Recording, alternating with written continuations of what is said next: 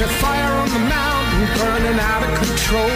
The sky set ablaze in orange, red, and gold. The temperature's rising and the wind is blowing hot. We gotta turn this ship around before we run aground. We gotta turn this ship around before we run aground. Welcome to Off the Record with Paul Hodes here on WKXL AM and FM. We are streamed live at nhtalkradio.com, where we're also archived for your binge listening pleasure. And now we're a podcast. We're on Google and Stitcher and iTunes. So for you 21st century computer savvy, mobile savvy kind of folks, you can podcast us to your heart's content. And we're brought to you by the Birches at Concord, New Hampshire's first assisted living community, designed specifically for those living with Alzheimer's, dementia, or other forms of memory impairment. You can join a tour, celebrate life with the Birches by calling 224-9111. And I'm joined in studio by Chris Ryan on this spring day, this beautiful day. Don't let it get away. Yeah, the temperature's in the 40s. The drips are coming down. We're waiting desperately for a little bit of sunshine. But instead of sunshine, I get Chris Ryan. What a treat. Whoa. Is that a compliment? No, yeah, that's sort of that's a backhanded compliment. Still looking for it. I'm happy to have Chris Ryan here. So listen, this was quite a week in political sports. I mean, you can't tell the players without a sports card. We now have 21 or 22 different candidates vying for the Democratic nomination. Their places are going up, their places are going down. But meanwhile, the drama in Washington is historic. We have a full-blown constitutional crisis on our hands.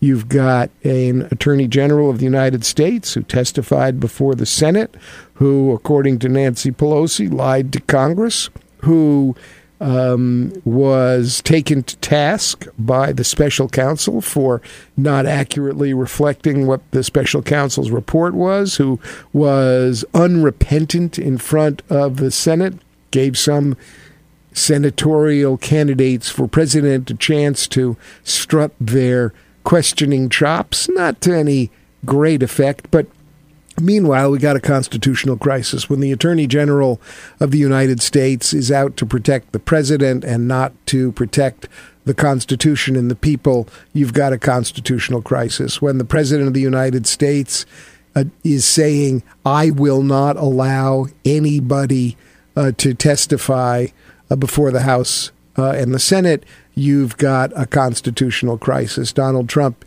clearly is going to take the delay, deny route with everything, and things are going to proceed apace. But meanwhile, the question ultimately is, you've got co-equal branches of the government, where the Congress as the oversight body, the precedent in the law and in our history seems clear. If the president tries to hide, if the president tries to delay, if the president refuses to comply, the courts have always upheld Congress and said Congress wins. So as we march down this road, I see how inevitably it may play out. And we're in the 18 months before a presidential election. All of this could take a long time. But meanwhile, I think what should not be lost is the gravity of the crisis that this country faces in terms of the shakiness of the foundations of our democracy. That our democracy is at stake here. What do you think? I think that, you make good points, but the question really is, what are Democrats in the House going to do about this? And they look at the Senate and see that President Trump is not going to be removed under any circumstances. And they are going to play, in my view, the politics of this. And the politics of this is going to supersede what their personal feelings and conviction may be on this issue. I'm sure that almost every Democrat in the U.S. House of Representatives believes that the President of the United States obstructed justice and should be impeached as a result of that. So you would think that their duties would be to take what they believe in their hearts to be true and to impeach Donald Trump. But they're not going to do that, in my view. What they're going to do is they're going to say, well, the most important thing is removing Donald Trump from office and winning the next presidential election. And if we impeach Donald Trump and it becomes a check on him and, in essence, censuring him, they are going to say that is going to create a political downfall, particularly amongst independents, and that it may benefit Donald Trump in some way. And this is how Donald Trump has success, because individuals do not have the courage of their convictions very often in politics. Donald Trump, say what you will about him, he is going to do what he is going to do, and he is not going to apologize for it.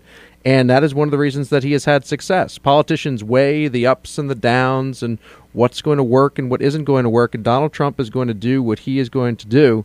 And as a result of that, in my view, he's going to avoid impeachment. Well, I'm going to give you a little bit of a contrary view, because I think that Democrats are going to move very deliberately here. I think that Nancy Pelosi is very, very smart. I think that the Democrats have set themselves on a one-step-at-a-time path. And as you listen to the talking heads and the various members of the committees who come on television to talk about this, I think the marching orders that the caucus have been given are very clear. And I've been in those caucuses. I know how it works. Members come together, a little bit of light lunch is available, and the leadership both reports and also leads a discussion. Sometimes there's some debate, but usually it's a discussion. And if I was a fly on the wall in the current caucuses, what I'd hear is Nancy Pelosi saying what you've just said and talking about political realities, but also recognizing that things may change. And as the Democrats move deliberately to hear from Robert Mueller himself, as they obtain the full unredacted report, and I think Mueller probably is going to be the critical party here, and the Democrats are now, at least according to news reports, negotiating directly with Robert Mueller and his team about his appearance, because in a very few days, Mueller will no longer be an employee of the government and the Justice Department, and then he'll be free to testify. I think his testimony will be perhaps the most important testimony of any that we will hear. And, the question Democrats could ask, and if I was there, I'd want to ask, goes something like this. Attorney Mueller, you decided that you would not approach the obstruction of justice question as a criminal investigation because you were following Department of Justice precedent that said a sitting president can't be indicted. So given that no indictment was possible, you said this is not a criminal investigation, but you did examine whether or not the president committed obstruction of justice. And you said you reached no conclusion, but you specifically said you did not exonerate the president, and you lengthily discussed the power of Congress to take your report and your conclusions and examine that evidence that you looked at and examine further evidence to exercise its oversight responsibilities. Did you intend for Congress to use your report to investigate the question whether or not the president committed a high crime and misdemeanor for which he could be impeached? Yeah, I would ask that in a similar sense, but basically, does he believe that the president that he, in essence, because of his role within the Justice Department, could not indict the president for obstruction of justice? Is that how what role did that play in him reaching the conclusion that he did?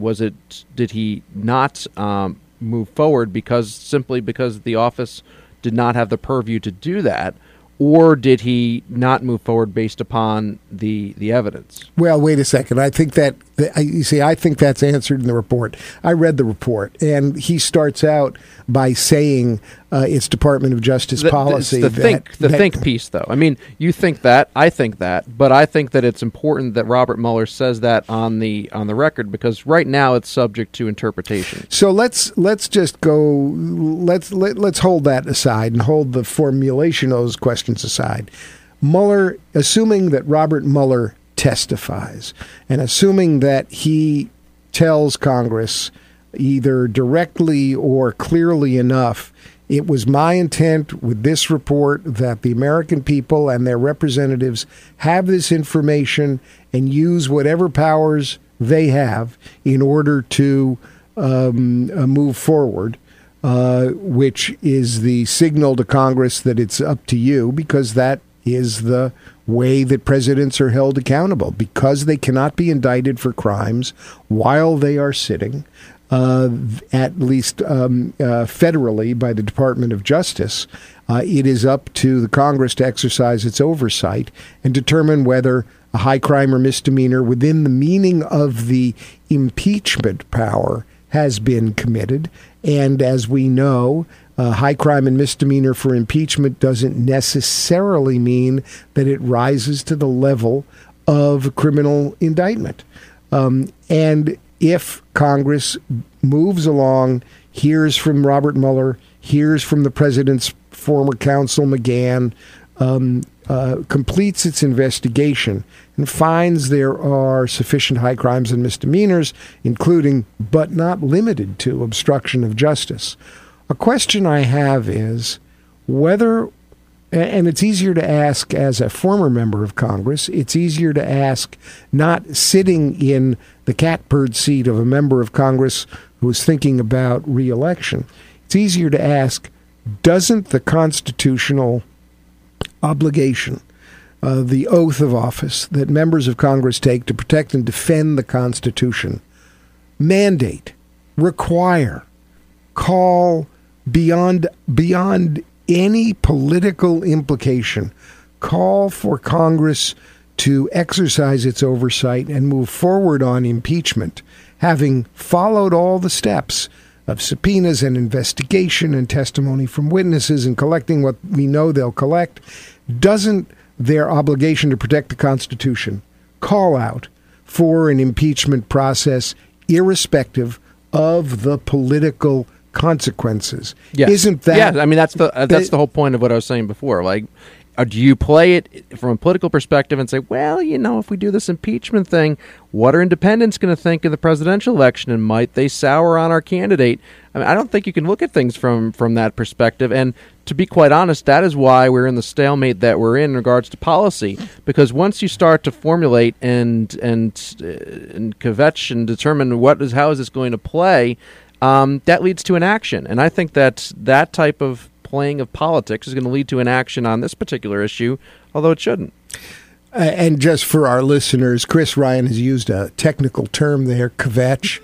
And I don't know where that even came from. And I feel like, well, it's because you're talking to me, and we've just had Passover. So it's clear that when you're talking to me, the idea of kvetching comes naturally in our discussion. But I want to just let our listeners know that kvetch is not necessarily a formal legal term. It's not often used in politics, and rather than kvetch about what Chris Ryan has said in his use of the word, and what, by the way, it is not a two-syllable word, kvetch, it's kvetch, and that really is a one-syllable word, which carries the import of kind of a sniveling, kind of whining.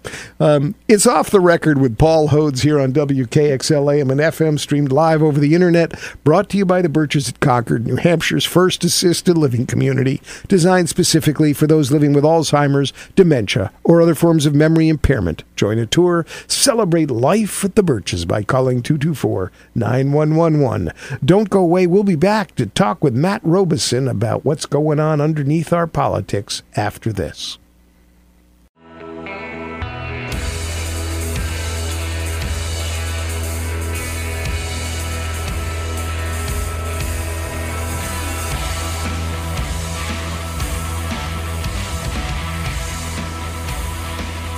Welcome back to Off the Record with Paul Hodes here on WKXLA and FM, streamed live over the internet at nhtalkradio.com, where you can find us archived for your binge listening pleasure. We're brought to you by the Birches at Concord, New Hampshire's first assisted living community designed specifically for those living with Alzheimer's, dementia, or other forms of memory impairment. You can join a tour and celebrate life at the Birches by calling 224-9111. Well, I'm very pleased in this exciting political environment to be joined by my friend Matt Robison, who writes the blog moreperfectunion.com. And Matt is a commentator on all the deeper things that are going on in the political world. Matt digs under the surface of the news and views that are commonly discussed to get at root causes and deeper thoughts. Matt, welcome back to Off the Record. Thanks, Paul. What a great description of exactly what I'm trying to do. I appreciate it. Well, it's true. I mean, it's really easy to talk about the headlines, and we'll do a little bit of that later on in the show. But I want to talk about your most recent and really interesting blog post at moreperfectunion.com that essentially says to Democrats, let's try hope. Now, Obama tried hope, and that got him elected. And what on earth makes you think that in the current tribalized political environment, when all Democrats can think about is how are we going to get rid of the guy in the White House, that hope is something that we ought to be focused on as Democrats? So I started with, I'm not the first person to point out, I think the way the Atlantic put it is that cruelty is the point. But, any way you slice it, I'm not the first person to say, gosh, it really seems like the president tries to provoke on the most incendiary issues possible, right? Immigration, caravans, refiling to get rid of the Affordable Care Act. And Steve Bannon put it. I think this was famously excerpted by Bob Woodward. He likes to trigger the snowflakes. Or if you like modern metaphors, you're a fan of the movie Wonder Woman. Trump is Aries. He thrives in conflict and chaos. So I'm definitely not the first person to have that thought. But the question is why? And so what I tried to do was sort of walk through the why strategically. And I think there are, three steps that sort of take you down that road to why Trump wants to be there, and therefore what it implies Democrats should do. And why? Help me understand. I mean, why not take Trump on Trump's terms? Why not call him out for the human he is? Why not get down in the mud and wrestle with the pig? I mean, after all, what you hear from Democrats is we need somebody who'll take on Trump. We need somebody tough enough, with thick enough skin to stand up to those stupid insults and give it back and take him on. Who's strong enough to take on Trump? I mean, that's right. That's what I'm here. That's what I'm hearing all over the place. Is we need somebody with the experience and the gravitas and the toughness to take him. Oh, on. You're right. I mean, that's what the St. Anselm's poll in February showed: is that a third of Democrats say that their top priority is someone who will take the fight to Trump. And you saw it in Joe Biden's announcement video, right? That he was immediately saying Trump is fundamentally wrong, and I'm going to take him on. And, look, I understand the temptation, but here's the road that I kind of went down here. The first step on the road is thinking about how the electorate is shaped right now in terms of support for the parties. So on the Republican side, they have an advantage overall among white voters, about 51 to 43%. But for non-white voters, there's an overwhelming lean to the Democrats. African-American voters are 84 to 8. Hispanic, Latino voters, 63 to 28%. Asian voters, 65% to 27%, lean Democratic. And then, of course, there's a gender split among women. Preference for Democrats, 56 to 37%. Now, those are overwhelming numbers. And so the natural thought you'd get out of that is, well, shoot, shouldn't Democrats be running the table all the time? And the answer is no, and has been no for the last 20 years, in part because the demographics that support Republicans are much more likely to show up to vote. And so you have this weird effect. If you look at polls, and you see this confusion happen in the run-up to elections, there's a well-known effect among pollsters where if you do a poll of all American adults, Democrats seem to do really well. Then they do a little bit worse in a smaller subset among just the registered voters, and then they do worst of all as you get to the smallest subset, which is the likely voters, the people who are going to show up to vote. So the bottom line is that all things being equal, a broad electorate, more people showing up tends to be good for Democrats. A narrower electorate is usually better for Republicans. So that's step one. Is that it's in Republicans' strategic interest to compress the election, compress the vote within any given race. Make sense? Yeah, but you know what? Here's what I don't understand. I mean, going back to your point about who shows up to vote. So are you telling me that angry, white, non-college educated folks out in the hinterlands are more likely to show up than African Americans and the Hispanic community and LGBTQ and liberals and all the people who really care, caring and sharing about the future of America? Are you telling me that those angry, white, left-behind rural voters are more likely to be motivated by their anger, frustration, and anxiety to come out to vote? That is a great question, and there's a dimension that hasn't come into this, which is age. Vote the older you get.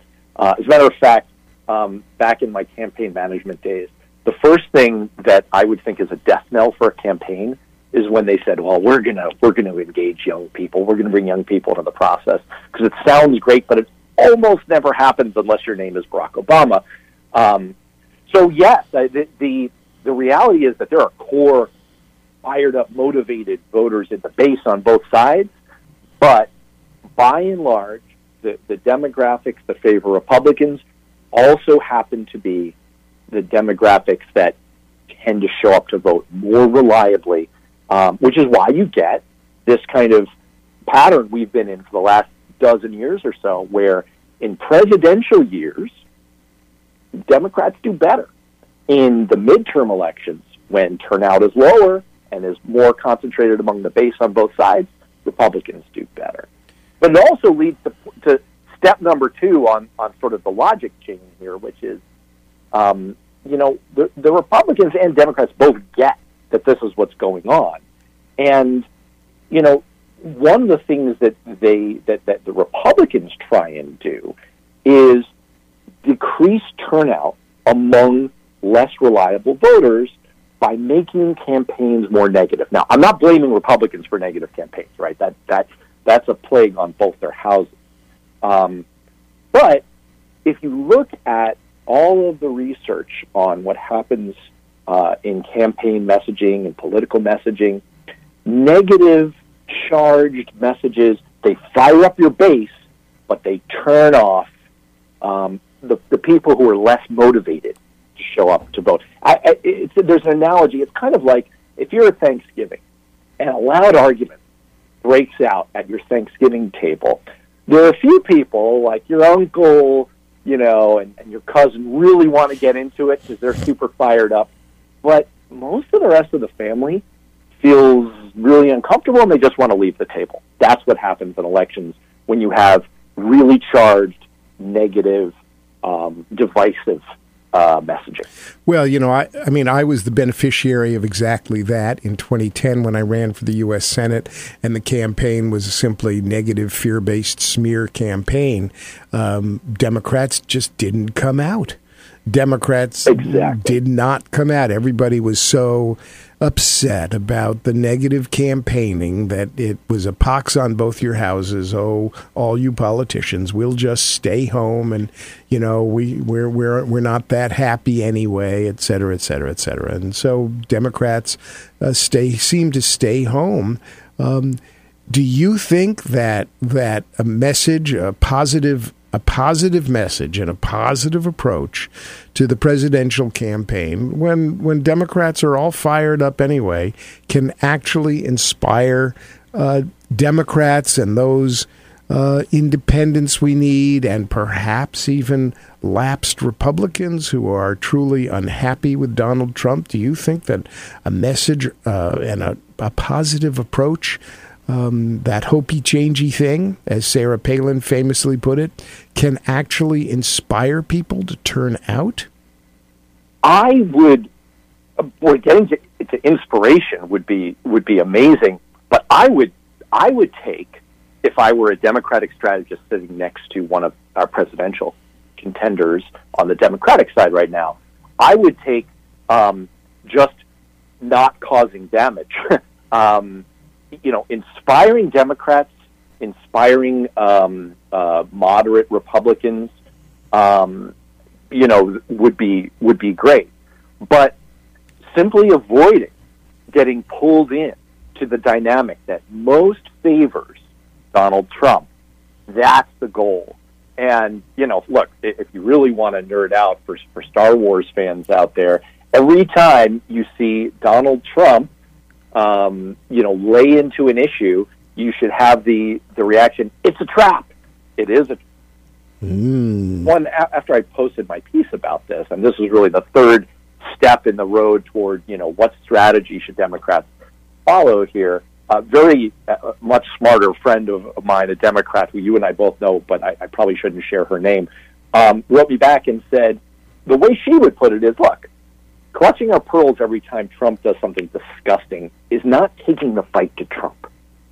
Taking the fight to Trump means spelling out in plain language another vision of the country that people want.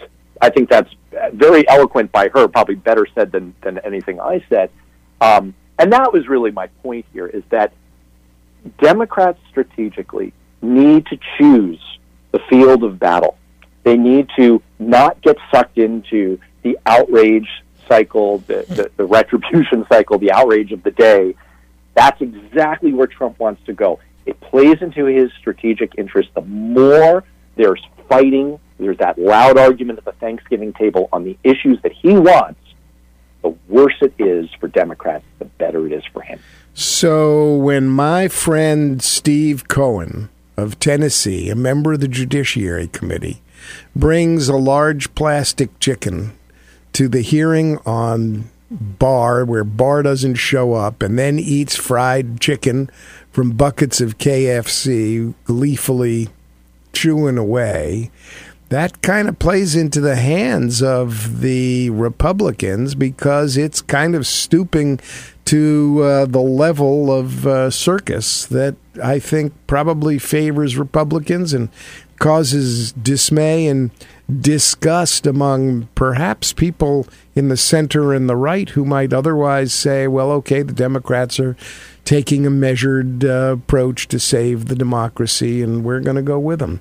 We're going to talk some more about this after this break. It's Off the Record with Paul Hodes. I'm talking with Matt Robeson, who is the author of the blog moreperfectunion.com, talking about Democratic strategy for the 2020 elections, and we're brought to you by The Birches at Concord, New Hampshire's first assisted living community designed specifically for those living with Alzheimer's, dementia, or other forms of memory impairment. You can join a tour and celebrate life with the Birches by calling 224-9111. Don't go away. We'll be back after this.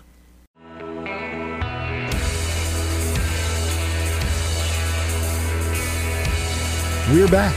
It's Off the Record with Paul Hodes on WKXL AM and FM, streamed live over the internet at nhtalkradio.com. We're also a podcast on Google and Stitcher and iTunes. We're talking with Matt Robeson, the author of amoreperfectunion.com, a blog that digs deep under the headlines, under all the chatter, to see what's really going on in the larger trends in politics. And we're brought to you by the Birches at Concord, New Hampshire's first assisted living community designed specifically for those living with Alzheimer's, dementia, or other forms of memory impairment. You can join a tour and celebrate life at the Birches by calling 224-9111. Well, Matt, welcome back to some more of Off the Record. We broke off talking about headed towards what kind of strategies Democrats might employ profitably in 2020, how to handle Trumpism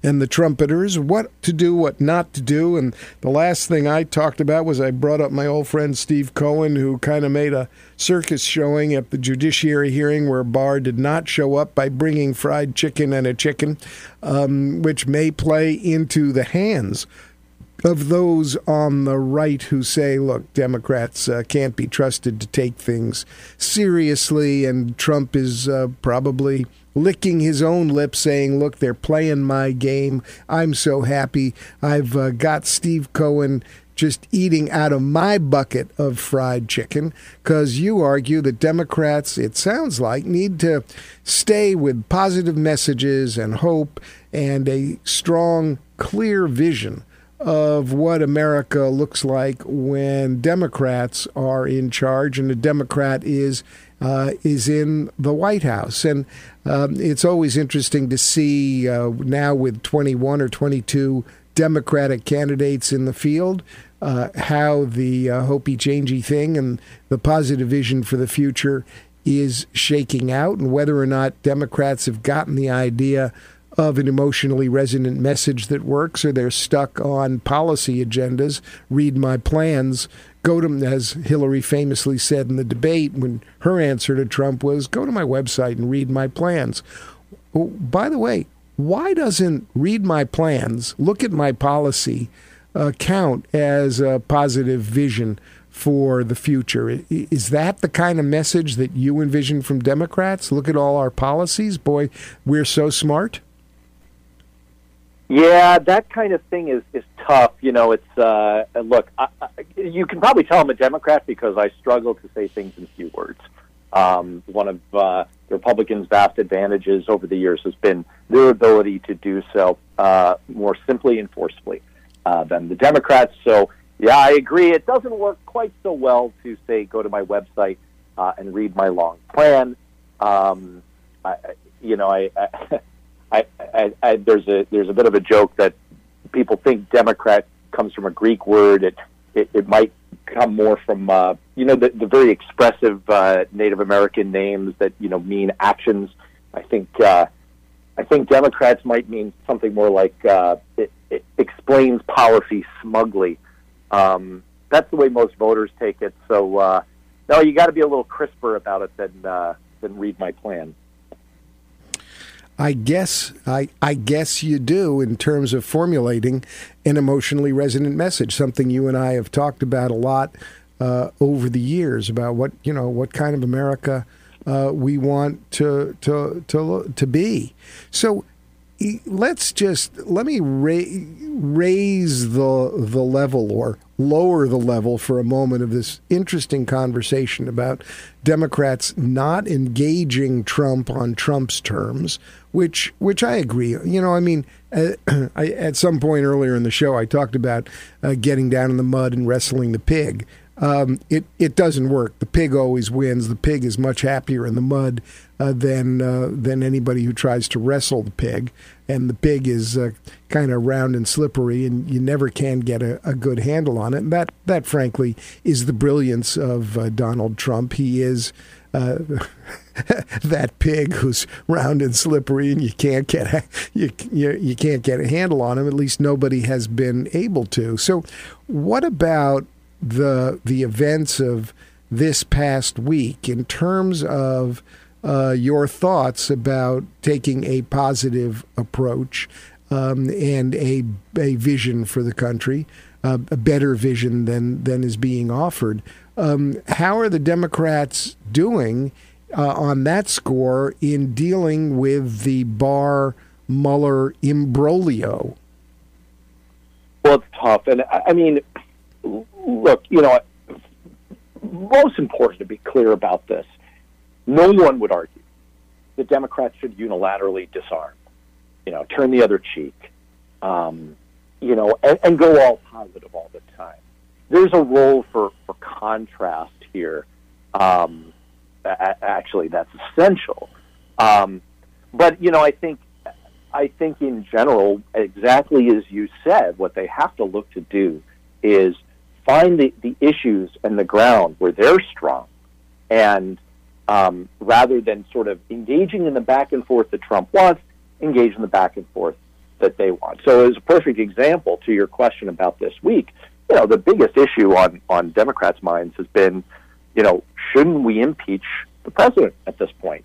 And I would argue no, because, this fight is exactly what Donald Trump wants.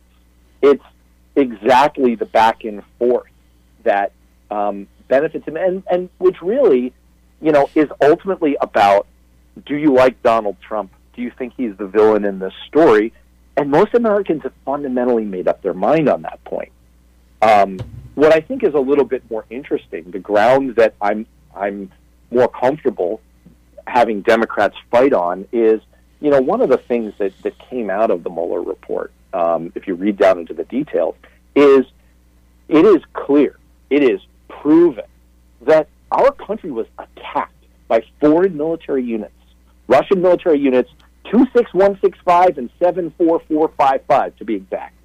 And our president and members of his campaign invited and welcomed those attacks, even if they didn't arrange them, even if they didn't conspire. And by the way, that's analysis from Justin Levitt at Loyola Law School, not from me, his words. And so I have no problem taking on the president with a vision that says, we have a president who invites attack by foreign military powers. And we have a vision for how to strengthen and protect our country. That's a contrast, and that's a debate I'd like to have, rather, if I'm a Democratic strategist, rather than the, no collusion, no obstruction fight, which, I think is exactly down the road that most benefits Donald Trump. Yeah, one of the things that over the years you and I have talked about is how Democrats are perceived by the public in terms of our national security. And the old saw has been that the Republicans are the tough guys, and they've always been the cowboys who are seen as ready to protect the nation. Democrats have been painted for years and years as weak. And here we have a totally topsy-turvy, mind-twisting situation in which the Russians, clearly our adversaries, clearly out to do harm to the United States, attacked us, as you point out, with military units on the new battleground of cyber warfare. It's a new kind of warfare, but it's definitely warfare. And in fact, there are an awful lot of resources being devoted by militaries around the world on the information battlefield, and that's where we are now battling. We were attacked. It is as clear as day. And we have a president who, together with his cronies, did everything he could to take advantage of those attacks against America for his own personal gain, corrupting the electoral process as he went along. I mean, we had a corrupted process in which millions and millions and millions and millions of Americans were exposed to false interference ginned up by this concerted multi-year Russian effort to essentially invade our cyberspace and invade our brains, which they did very successfully. And now you've got a president who coddles Putin, who creates foreign policy favorable to Putin, who refuses to believe or support the results of his own intelligence agencies.